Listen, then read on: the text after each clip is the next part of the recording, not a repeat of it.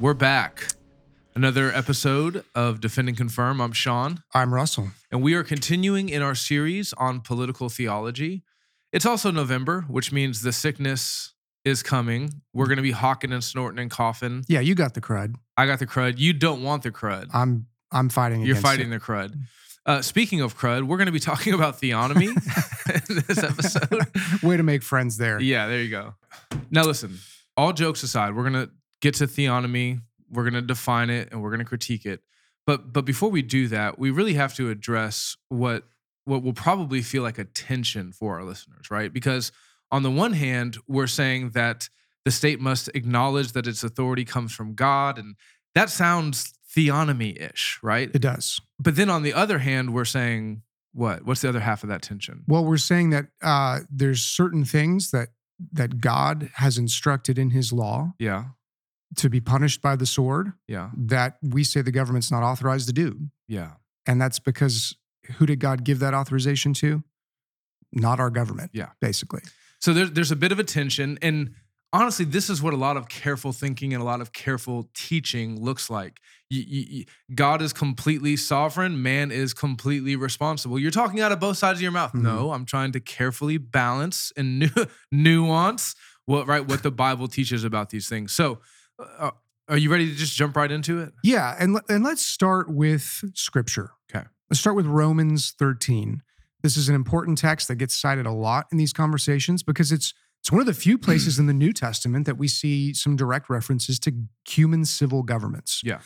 Do you want to go ahead and read verses 3 and 4? Yeah. For rulers are not a terror to good conduct, but to bad. Would you have no fear of the one who is in authority? Then do what is good, and you will receive his approval. For he is God's servant for your good. But if you do wrong, be afraid, for he does not bear the sword in vain. So here Paul is giving us the job description of human governments. Okay. Remember back to our last episode, we said the right way to think about government and church or government and God was this acknowledgement view. Mm-hmm. So the government is responsible to acknowledge that its authority comes from God. We see that here. Rulers are servants of God. Mm-hmm. Verse 4. The second thing they need to acknowledge is the limited jurisdiction that governments are given by God, meaning what are they allowed to do? Mm-hmm. Well, here we have a pretty blanket description, right? They punish bad. Yep. And they approve of good. Yeah. And that standard of what is good and what is bad, that's got to come from God. Yeah, it has to come from his revelation. So here's the elephant in the room. Okay. If the state is supposed to punish what is evil, Mm-hmm. and God in his law shows us, for example, that blasphemy is Mm-hmm. evil, idolatry is evil, false worship is evil, then wouldn't that mean that the state has an obligation to punish those things? Well, brother, this is exactly where most of my conversations with theonomists go. We kind of have the normal volleys back and forth, and then we usually always come back to this. Romans 13, God says governments punish what is good and evil, and wouldn't you agree, and they think they have me, wouldn't you agree that blasphemy is evil and not good? Yeah, who's going to say, oh, no, it's fine? Yeah, that's right. And that's the rhetorical power of this and why we have to be very careful to stop and make some critical distinctions. Okay. Distinctions that we're going to see in a moment here that really this gets to the heart of the debate. Let's pause right here and just define theonomy. Yeah. I'm sure our listeners have heard the word before. We've used it frequently, but we haven't really pinned it down. Yeah. Theonomy, most generally, theos, God, nomos, law, living under God's law. If you define it that way, everyone's a theonomist. But more particularly, we would say that theonomists believe that elements of the civil aspect of the Mosaic law are applied to the state today. So give us an example of that. Yeah, so they would, a really punchy example that gets to some of the debate here is idolatry. Yeah. So in Israel, God commanded the punishment of idolaters. Mm-hmm. And so we would look at that today, and if we're theonomists, we're going to say idolatry is wrong. God has given the state the sword to punish what's wrong. Looking back at the way Israel enforced this, we should have some standard to punish idolaters today. And I've literally had that conversation with a good brother and friend who's a theonomist, and I've said, so you think that the state should punish idolatry wherever it's found? He said, yeah, of course, it's evil. Yeah, Okay. and I do want to I want to give some credit to Theonomy here. Where they're really useful. So, for example, Greg Bahnsen, one of the early fathers of Theonomy, along with guys like Rushdoony, he is a powerful debater and thinker. And when he takes aim at antinomianism, we takes to aim be at, against the law. To be against the law, the idea that the Old Testament law has nothing of value and it's not a standard we should consider as New Testament Christians, he's really strong on that. And Theonomists are strong on that, but they arrive at the wrong conclusions. Okay. One of the main reasons for that, let's just start at the 10 Commandments. Okay. We're going to break down the 10 Commandments. As we said in our last episode, there's sort of a natural split in the 10 Commandments. Mm-hmm. Some people call this the two tables of the law. Right. We pointed out why that maybe is not the best phrase, but like we all know what we mean, right? The first 5 essentially deal with our vertical relationship to God. And the 5th one kind of blends the second. Bit of an overlap with the authority idea there. And then the second set of commandments, 6 through 10, deal with primarily our horizontal relationships. So first 5 is don't blaspheme, don't have false worship, other gods, etc. Second 5, if you will, don't commit adultery, don't murder, don't steal, don't lie. So when our government looks to God's word to determine the standard of justice, right and wrong, are they supposed to look at all 10? Or are they supposed to look to just the horizontal? And you're already getting in trouble because it sounds like you're about to say the first half of the 10 Commandments don't matter. Yeah, that's exactly that's exactly where I would get pressure back from the Theonomy camp. So there's 2 answers. The Christian liberalism camp, theonomists, establishmentarians, they all say, the whole 10 Commandments. That's the summary of God's natural revelation. That's what the establishmentarians would say. Theonomists would say that's the whole law. That's what God has given the government to enforce. We would say that that's a broad kind of justice, a broad view of justice, if you will.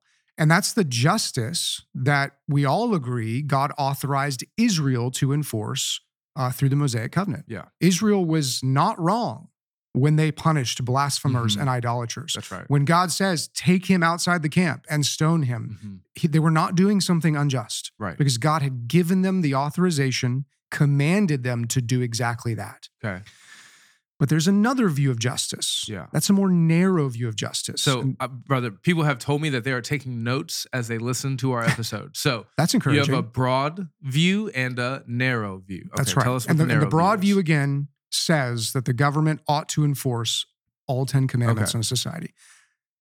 In contrast, the narrow view says that the state is only authorized to enforce the commandments that deal primarily with our horizontal responsibilities to one another. Right.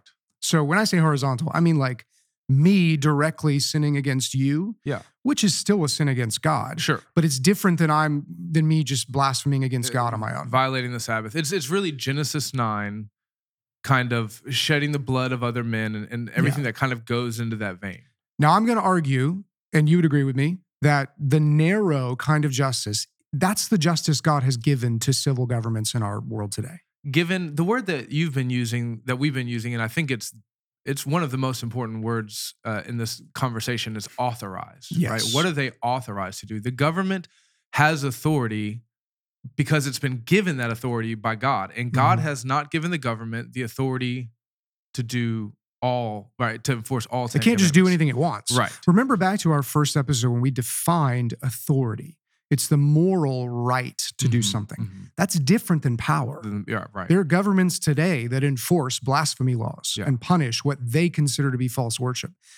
And we're arguing that they have no authority to do that. So if you hear the word narrow and the word justice and you think that somehow degrades the idea of justice, no, everyone admits in some sense that the government has a narrow application of its ability to apply justice. We're just saying it's narrow in this way. We're saying narrower than what our theonomic brothers would say. Yeah. So the broad kind of justice that God gave to Israel to enforce all 10 commandments, this was a perfecting kind of justice. Okay, so note takers, broad, arrow down to perfecting. Yeah, it was unique. Okay. And was given specifically to Israel. So the aim of this authorization was to perfect, to purify, to make them holy God's chosen covenant people within this national ethnic group known as Israel. That's right. And it has redemptive and symbolic purposes as well. But the rest of the nations who were outside of Israel, and that would include our nation today, Right. fast forward in time, we're still one of the nations, right? We're not ethnic covenantal Israel. We have only been authorized to have essentially what's a preserving kind of justice. So not perfecting. Right.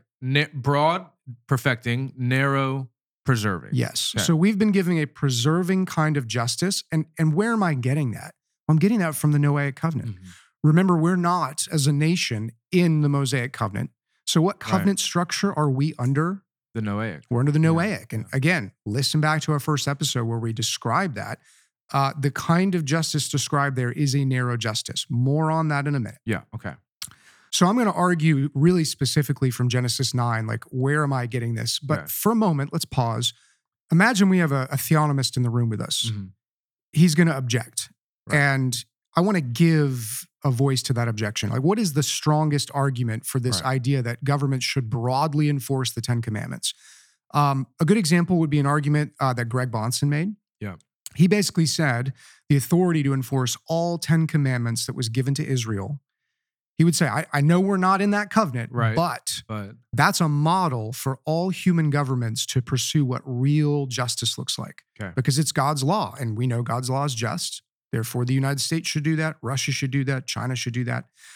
And so Bonson would point to texts like Leviticus 18, where we see God saying, do not make yourselves unclean by any of these things.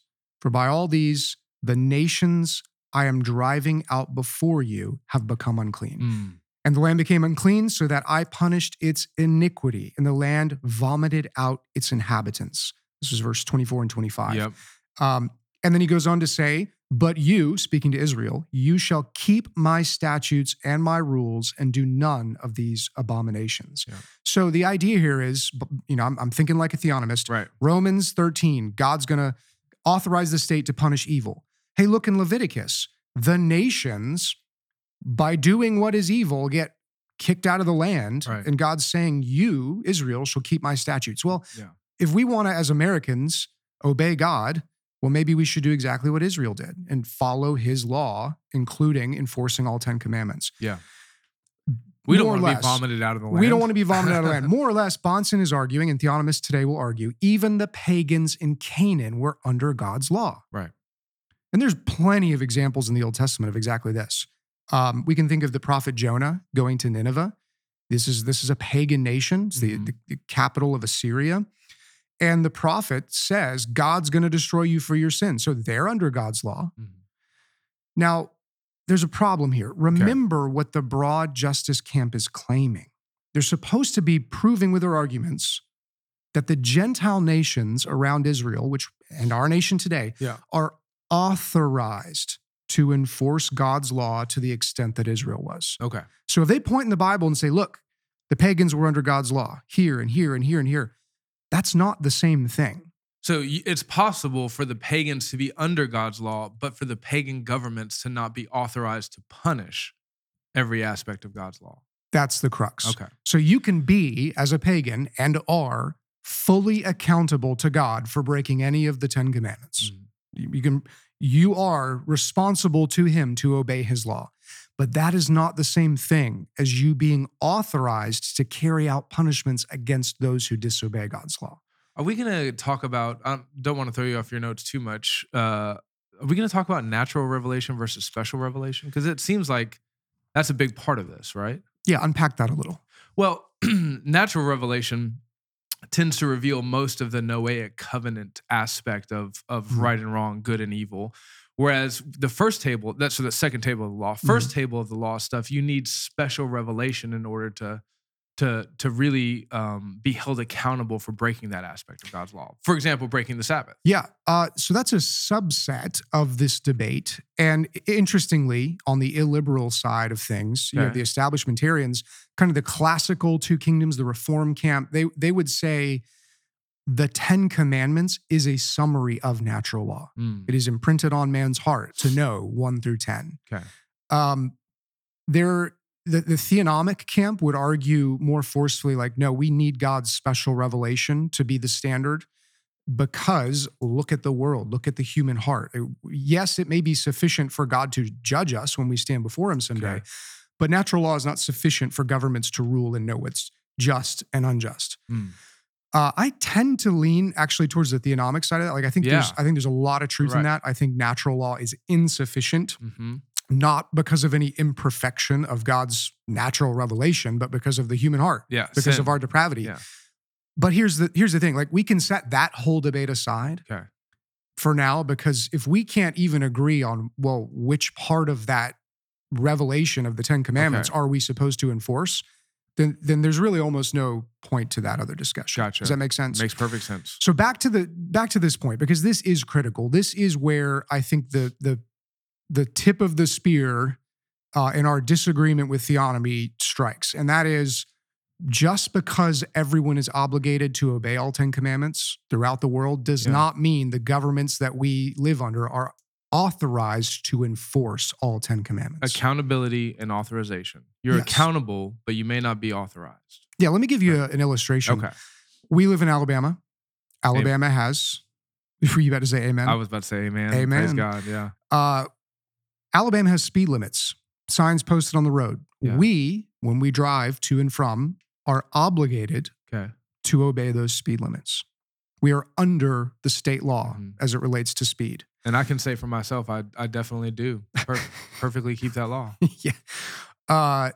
But the fact that we're obligated to obey the law here, we're accountable. We're accountable to the state. Does that mean we are authorized to take a little flashing light and put it on top of our car and go start pulling people over who are disobeying the speed limit? No. So that's the distinction between obligated to obey and authorized to enforce. And that is a distinction that Bahnsen missed and other theonomists miss when they start saying everyone's under God's law, therefore America should enforce all of God's law. That's where the broad justice camp, I think, fails to distinguish the difference between obligation to obey and authority to enforce. So, will the nations, including our nation, be judged by God for idolatry and blasphemy and false worship? Yes. Yes and amen. But has God given the United States government, the president, our Congress, our judicial branch, has he given them authorization to punish blasphemy? No. No. Now, you said earlier you were going to argue this from Scripture. Was that a lie? I'm getting there. Okay. Give me some. Hey, you know what, guys? Buckle up. This is going to be a long episode. If you're like, hey, we're 30 minutes in and I still haven't heard some good scriptural arguments, just get ready. Yeah, here we go. So it's important to note, again, the uniqueness of the authorization given to Israel. So the authorization to enforce justice broadly, all 10 commandments. Let's look at Deuteronomy chapter 14. Scripture. Here we go. It's the Old Testament. Is that okay? I'm okay with that. I think we should not unhitch from the Old Testament. And I think our theonomist friends would say amen. Amen. So let's read verse 21 there. You shall not eat anything that has died naturally. You may give it to the sojourner who is within your towns, that he may eat it, or you may sell it to for you are a people holy to the Lord your God. Interesting. Why am I reading this or having you read it, I should say? Well, you see in the giving of the law a delineation between the pagan and the Jew. Yeah, so this is a part in the Old Testament where you can see that the instructions, the authorizations given to Israel were not the same as what was given to the Gentile nations around them. Now, before you jump all over your stereo and saying, wait, that's the ceremonial part of the law. Yeah, we know. Yeah. But there's a general principle here, and that principle is pointing to the uniqueness of what God has instructed Israel compared to the nations around Israel. More on this later, but for now, just hold that idea in your head that there is a distinction there. Yeah. Next, recall that the Gentile nations during the time of Israel in the Old Testament, and again, by extension, our nation today, were given their authority through God's covenant with Noah. Right. Genesis 9. Let's look at Genesis 9 with a little more detail. Again, if you haven't listened to episode 1, go back, listen to episode 1, and then come right back to your timestamp here. Go ahead and read verse 6 for us. Yeah. Whoever sheds the blood of man, by man shall his blood be shed, for God made man in his own image. let's just look at this with a little bit more patience and kind of delve deeper into what these verses tell us. Okay. This is not an exhaustive list of what should and shouldn't be punished by government. Right. It's shedding of blood and that's it. Yeah, it's very basic, very general. Mm-hmm. So how do we use this as Christians? How do we read this and come to any conclusions about government? Well, I think you have to mine it for principles. Right. Not specific prescriptive rules, but principles about how government should work. Here are a few.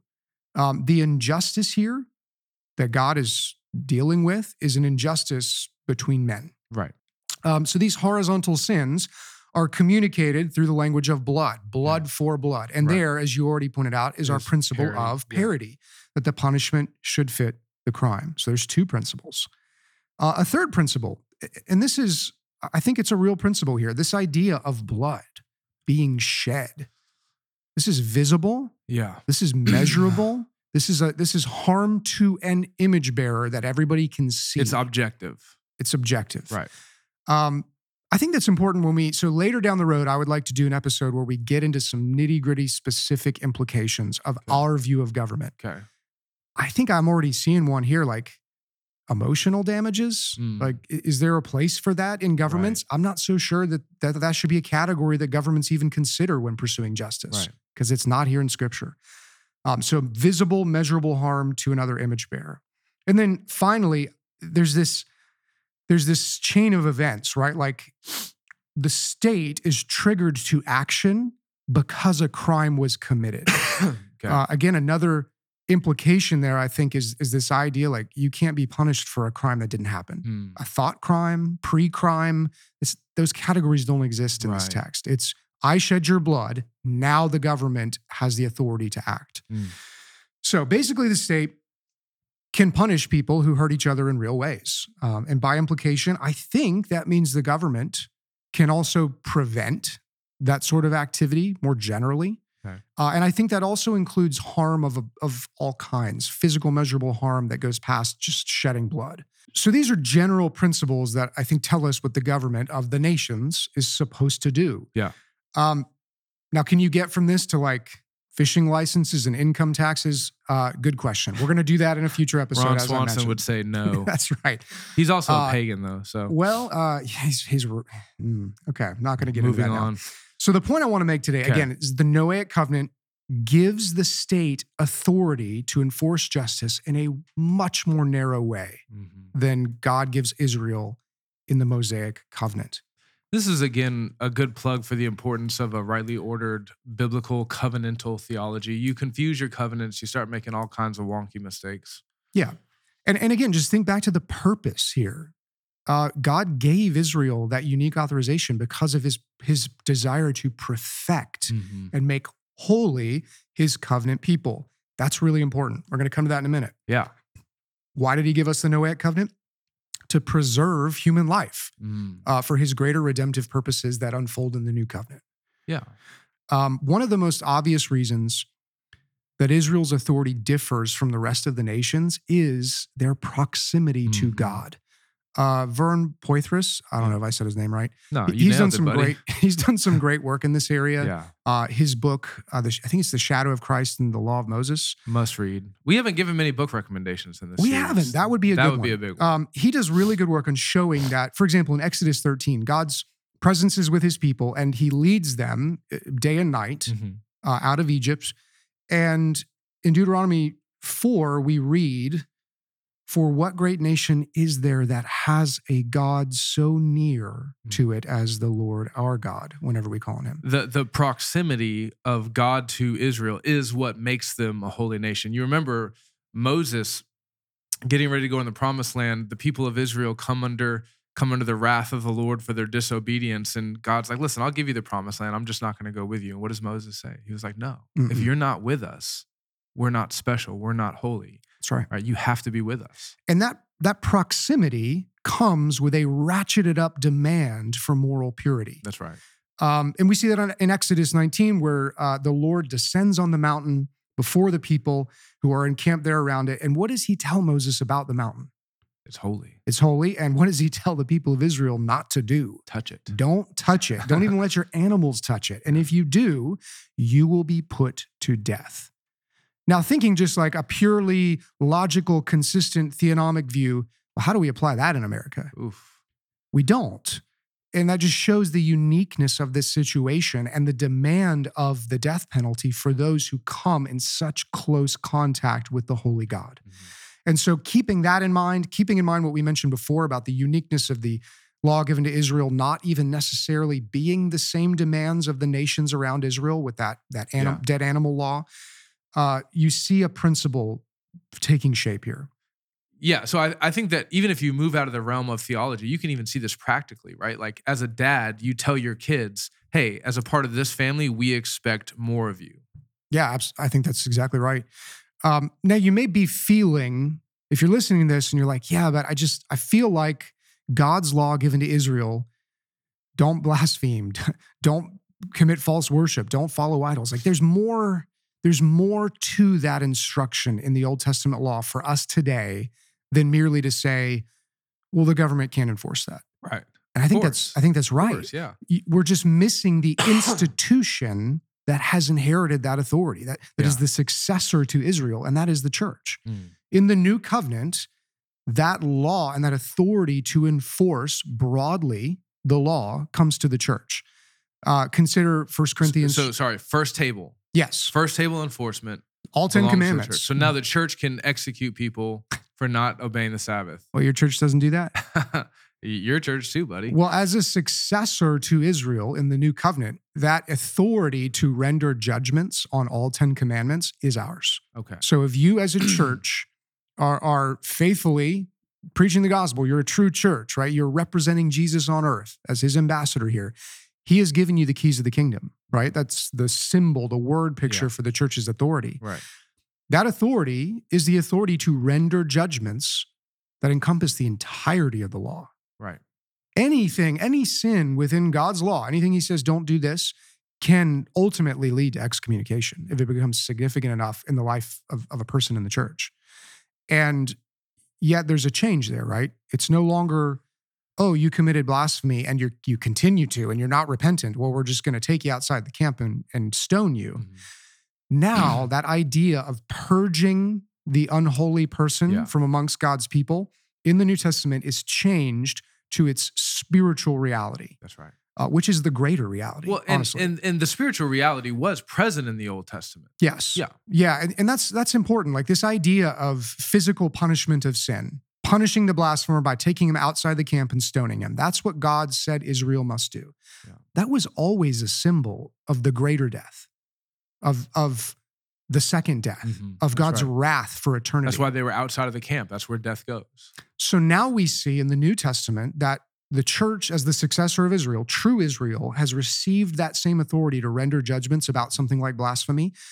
But what does the punishment look like? Well, consider 1 Corinthians chapter 5. You have Paul talking to the church in Corinth that is dealing with a pretty abominable sin.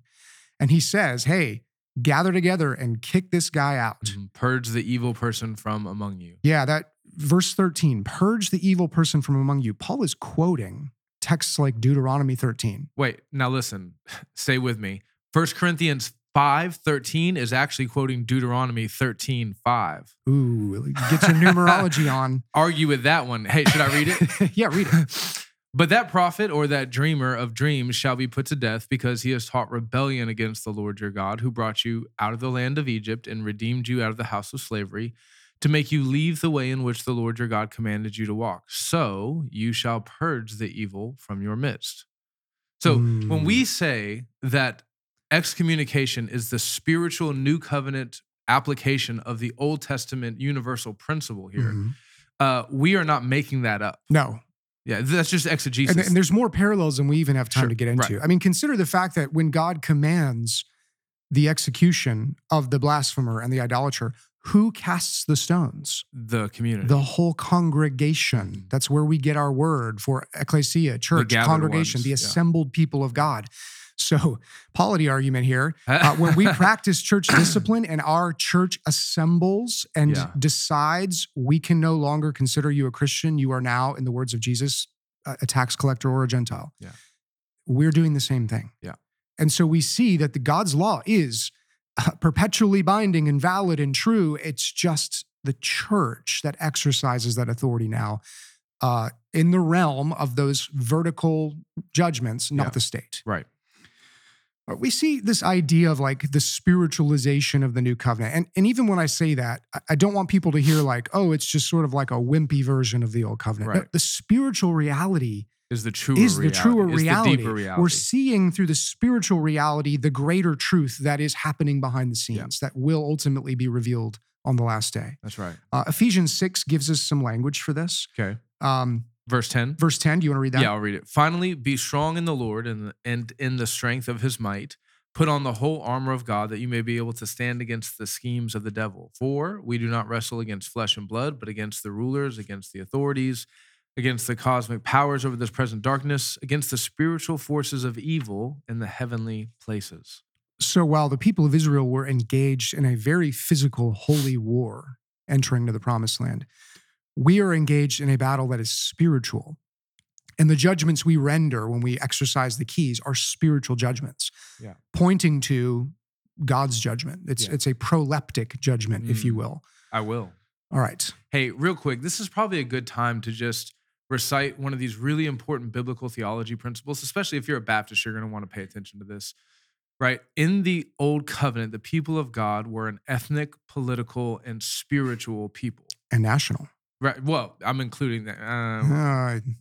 Don't mess me up. I'll never correct you again. Sorry. And so what we see in the New Covenant is that ethnic aspect falls away, right? Mm-hmm. Paul says, everyone who shares in the faith of Abraham is truly of Abraham. It doesn't matter that you're descended from him or not. And the political falls away, right? There's no such thing as a Christian king. Charlemagne, get out of here, right? Yeah. The spiritual reality is what continues on into the New Covenant. And so that's also true in the application of God's law in relation to the enforcement in the church and the state. Yeah. Amen. So we've got in our list of arguments for this narrow view of justice being what God has authorized governments to do, we have the uniqueness and the redemptive purposes of Israel's authorization to enforce all 10 commandments. Yeah. We have the church being the successor of that full, broad authorization to enforce all 10 commandments. Mm-hmm. Let me give you one more. One more. And guess where I'm going? Romans 13, the same place the theonomist will go to argue his case. Okay. Again, God has given the sword to the state to punish evil and approve of what's good. Well, let's look back, just read a little farther into verse 8 and on from what Paul is saying here. Okay. He basically continues this train of thought about what the state should do about its use of the sword. You want me to start reading in verse 8? Go for it. Owe no one anything except to love each other, for the one who loves another has fulfilled the law. For the commandments, you shall not commit adultery, you shall not murder, you shall not steal, you shall not covet, and any other commandment are summed up in the word, you shall love your neighbor as yourself. Love does no wrong to a neighbor. Love, therefore, is the fulfilling of the law. What's interesting about this is that immediately after Paul has given his description of the job of government, he starts telling his Christian listeners basically a summary of the commands, what they need to do as members of this society, as Christian witnesses of the love of Jesus. And every single thing here points to neighbor, points to horizontal relationships. When he says, you shall love your neighbor as yourself, what is that from? The law. He's quoting Jesus, and Jesus was quoting Deuteronomy and Leviticus. This is so obviously a reference to the summary of God's law, and yet what's missing? Yeah, the horizontal aspect. But the vertical aspect. You would expect him to say, love the Lord your God with all your heart, mind, soul, and strength, and love your neighbor as yourself. But he doesn't. Yeah. And it's so jarring that he doesn't. We have to ask why. Right. Like, why would the Jew of Jews, Paul, quote half of the summary of God's law? Right. After talking about adultery second table of the law, murder, second table of the law, theft, second table of the law, and covetousness, second table of the law. It seems to me that Paul's whole argument about the government punishing evil is followed by a very carefully and specifically nuanced, narrow description of that justice. It's a very second table argument. These are horizontal things that you as a Christian ought to do as a good Roman, not necessarily citizen, because that meant something different for them. I thought you were about to say Catholic. Roman Catholic.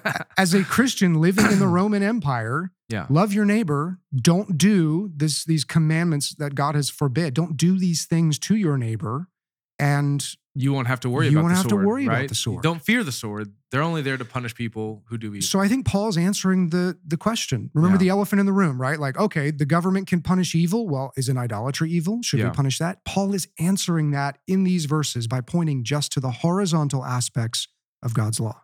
Now, that's a really good argument. I like you. We ended the arguments on a high note, I think. But objection. Okay. You're just arbitrarily.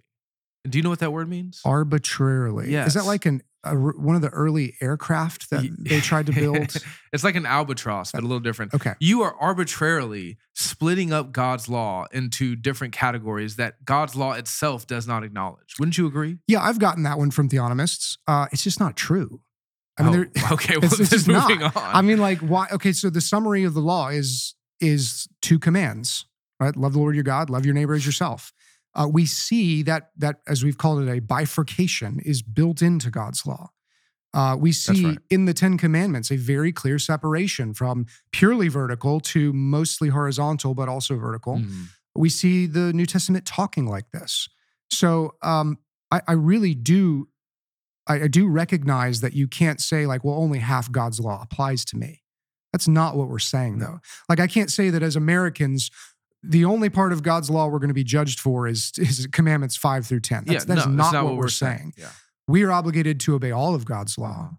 But again, the authorization to enforce God's law appears to just be those horizontal relationships, which is a perfectly biblical category. You know, there's another area where I think people struggle with this, where they try to say you're arbitrarily separating things that are cohesive, they belong together. That's in the area of spiritual gifts. Right?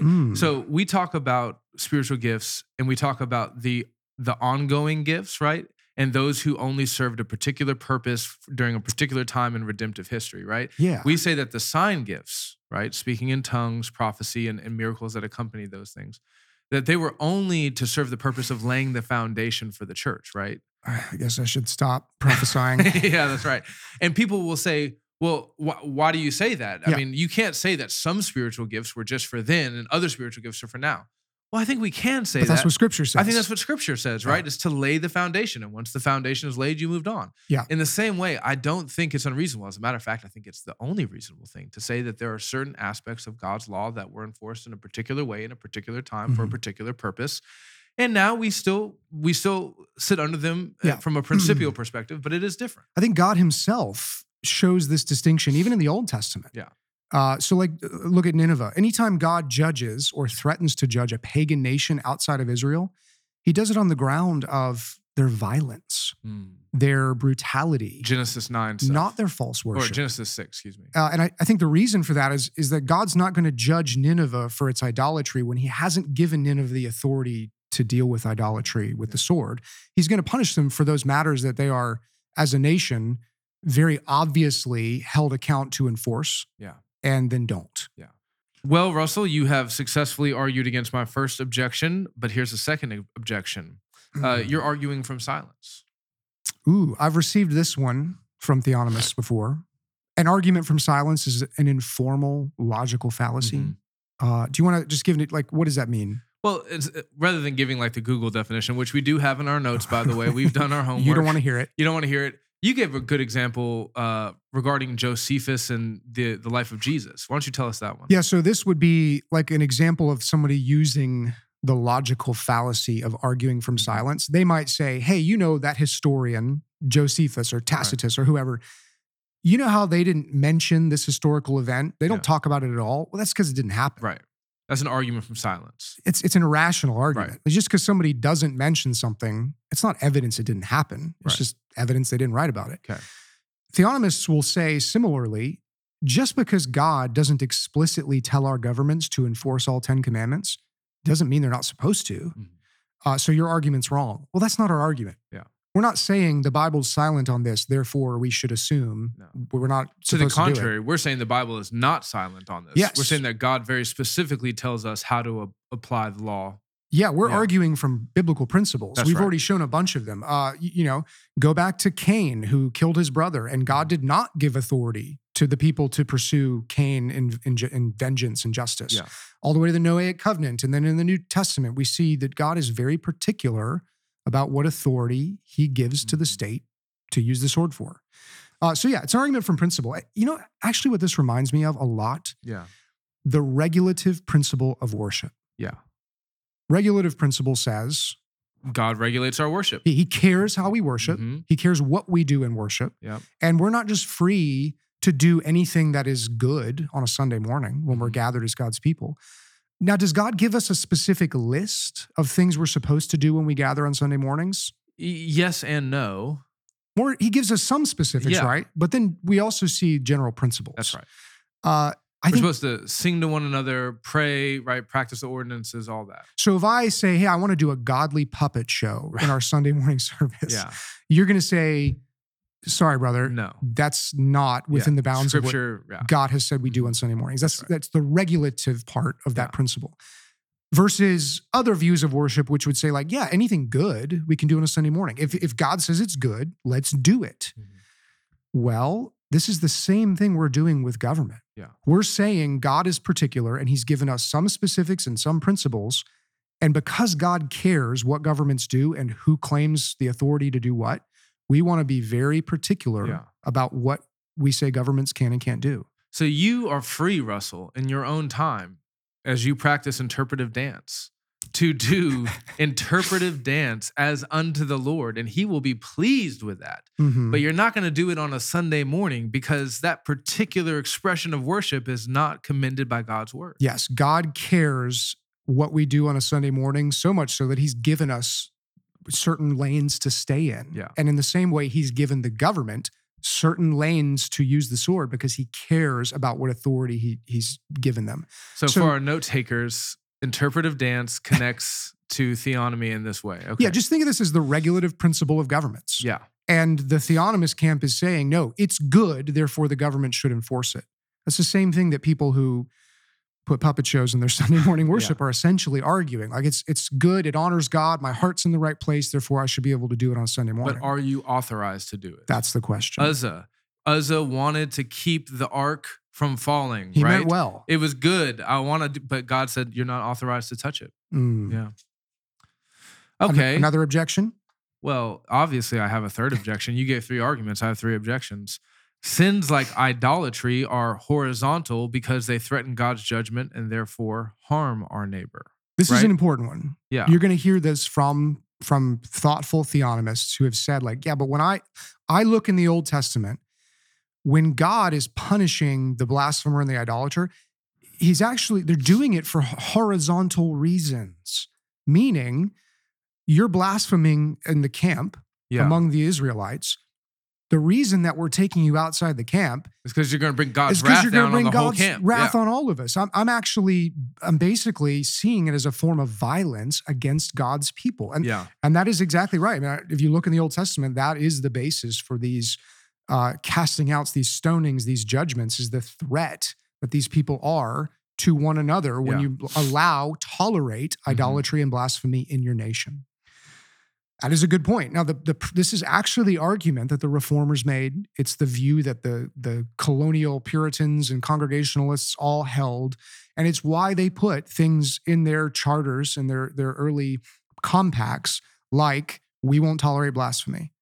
We won't tolerate idolatry. You either get with us or you're out. Because we don't want to bring God's wrath down on us. Yeah, and they weren't confusing their covenants. They weren't saying like, yeah, we know we're Israel. Yeah. They weren't doing that. Yeah. But they believed that they were in a covenant relationship with God. Okay. Because they had, in their minds, entered into one by becoming a colony, by becoming a state. You'll see this argument made in particular by like the classic Reformed establishmentarian guys who want a national statement of faith. Right. So we'll, be able to be on the same page and God won't judge us for our blasphemy. And that's always gone well in the past. Right. I think a really good person to use as sort of an answer to this objection would be Roger Williams. Yeah. Because he dealt with this personally. So Roger Williams was the Baptist Calvin. he's the guy who went off and founded Rhode Island because he was kicked out of his colony for believing wrong things. But what he argued and correctly argued is that you, colony, you, America, you, China, whatever nation you are not in the same kind of covenant with God as Israel is just because you think you are. Right. Like, think of the Boromir, Lord of the Rings meme. Like, one does not simply enter into covenant with God. Like, you don't get to just do that. Yeah. Like, I think I'm going to go enter a covenant with God today. No. God initiates his covenants with us. Yeah. And he does not grant us the authority to just say, like, well, we're in a covenant, just like Israel, we're going to enforce all 10 commandments. Okay. He's not given us the freedom to decide that. Right. We are under the Noahic covenant and that narrower type of we justice. being the United States. Yeah. Yeah. I do think it's important, though, to keep this category in mind, that God does and can may judge a nation for failing to uphold the things he's given us the authority to uphold. Mm-hmm. Again, look at Nineveh. We could be judged tomorrow for the way that we murder unborn children and allow... From slavery to abortion in the United States, we have ample reason to be judged. Yes. Yeah. But that's distinct than saying God's going to judge us for failing to punish blasphemers when he's not given us the authority to do that.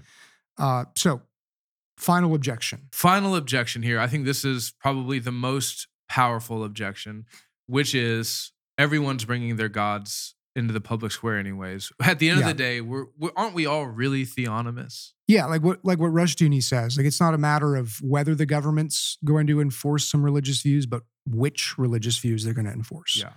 Yeah. To me, that argument is just, on the surface, it seems really powerful. But as soon as you look at it for like longer than 3 seconds, it's actually pretty weak. It's pretty impotent. Well, and there's a lot of truth to it. Yeah. And we see the fruit of that in our own nation, right? Like, it's just that premise A doesn't necessarily lead to premise B. That's the key. Right? Premise A, everyone's bringing their gods into the public square. Well, of course. That's why we have Drag Queen Story Hour at the local library. Yeah, but to go from that to then, well, therefore we should bring our God, we bring our God into the public square, but therefore that we should legislate the first table of the law. Yeah, that just because there are pagans who are going to do pagan stuff doesn't follow that God has authorized us to punish that. Yeah, it does not authorize the state to publish those pagan things. Yeah. Right. The technical term for this would be it's a non sequitur. Okay. It does not follow.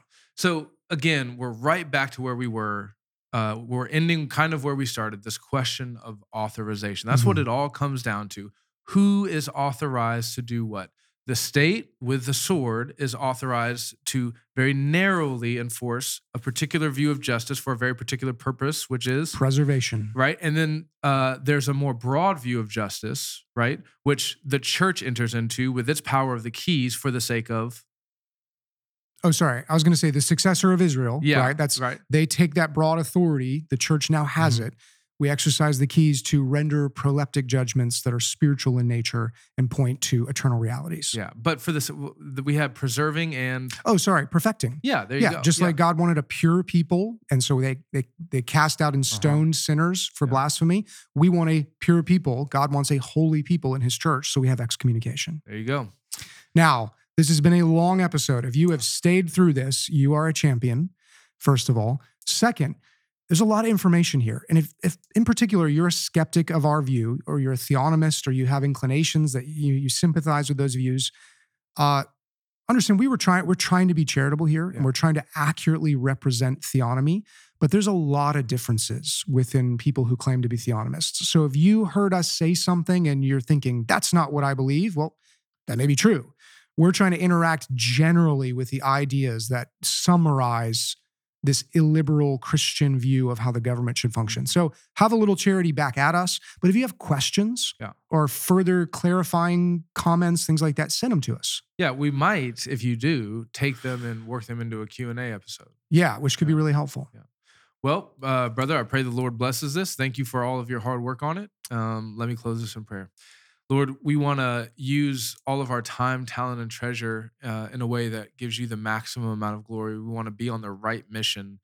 And we think a big part of being able to do that is understanding that our mission is not specifically tied to government. So we pray that you will help your churches, your people have clarity on this, and that you will bless us in all that you actually have called us to do as we exercise the keys of the kingdom. In the name of Jesus, we pray. Amen. Amen.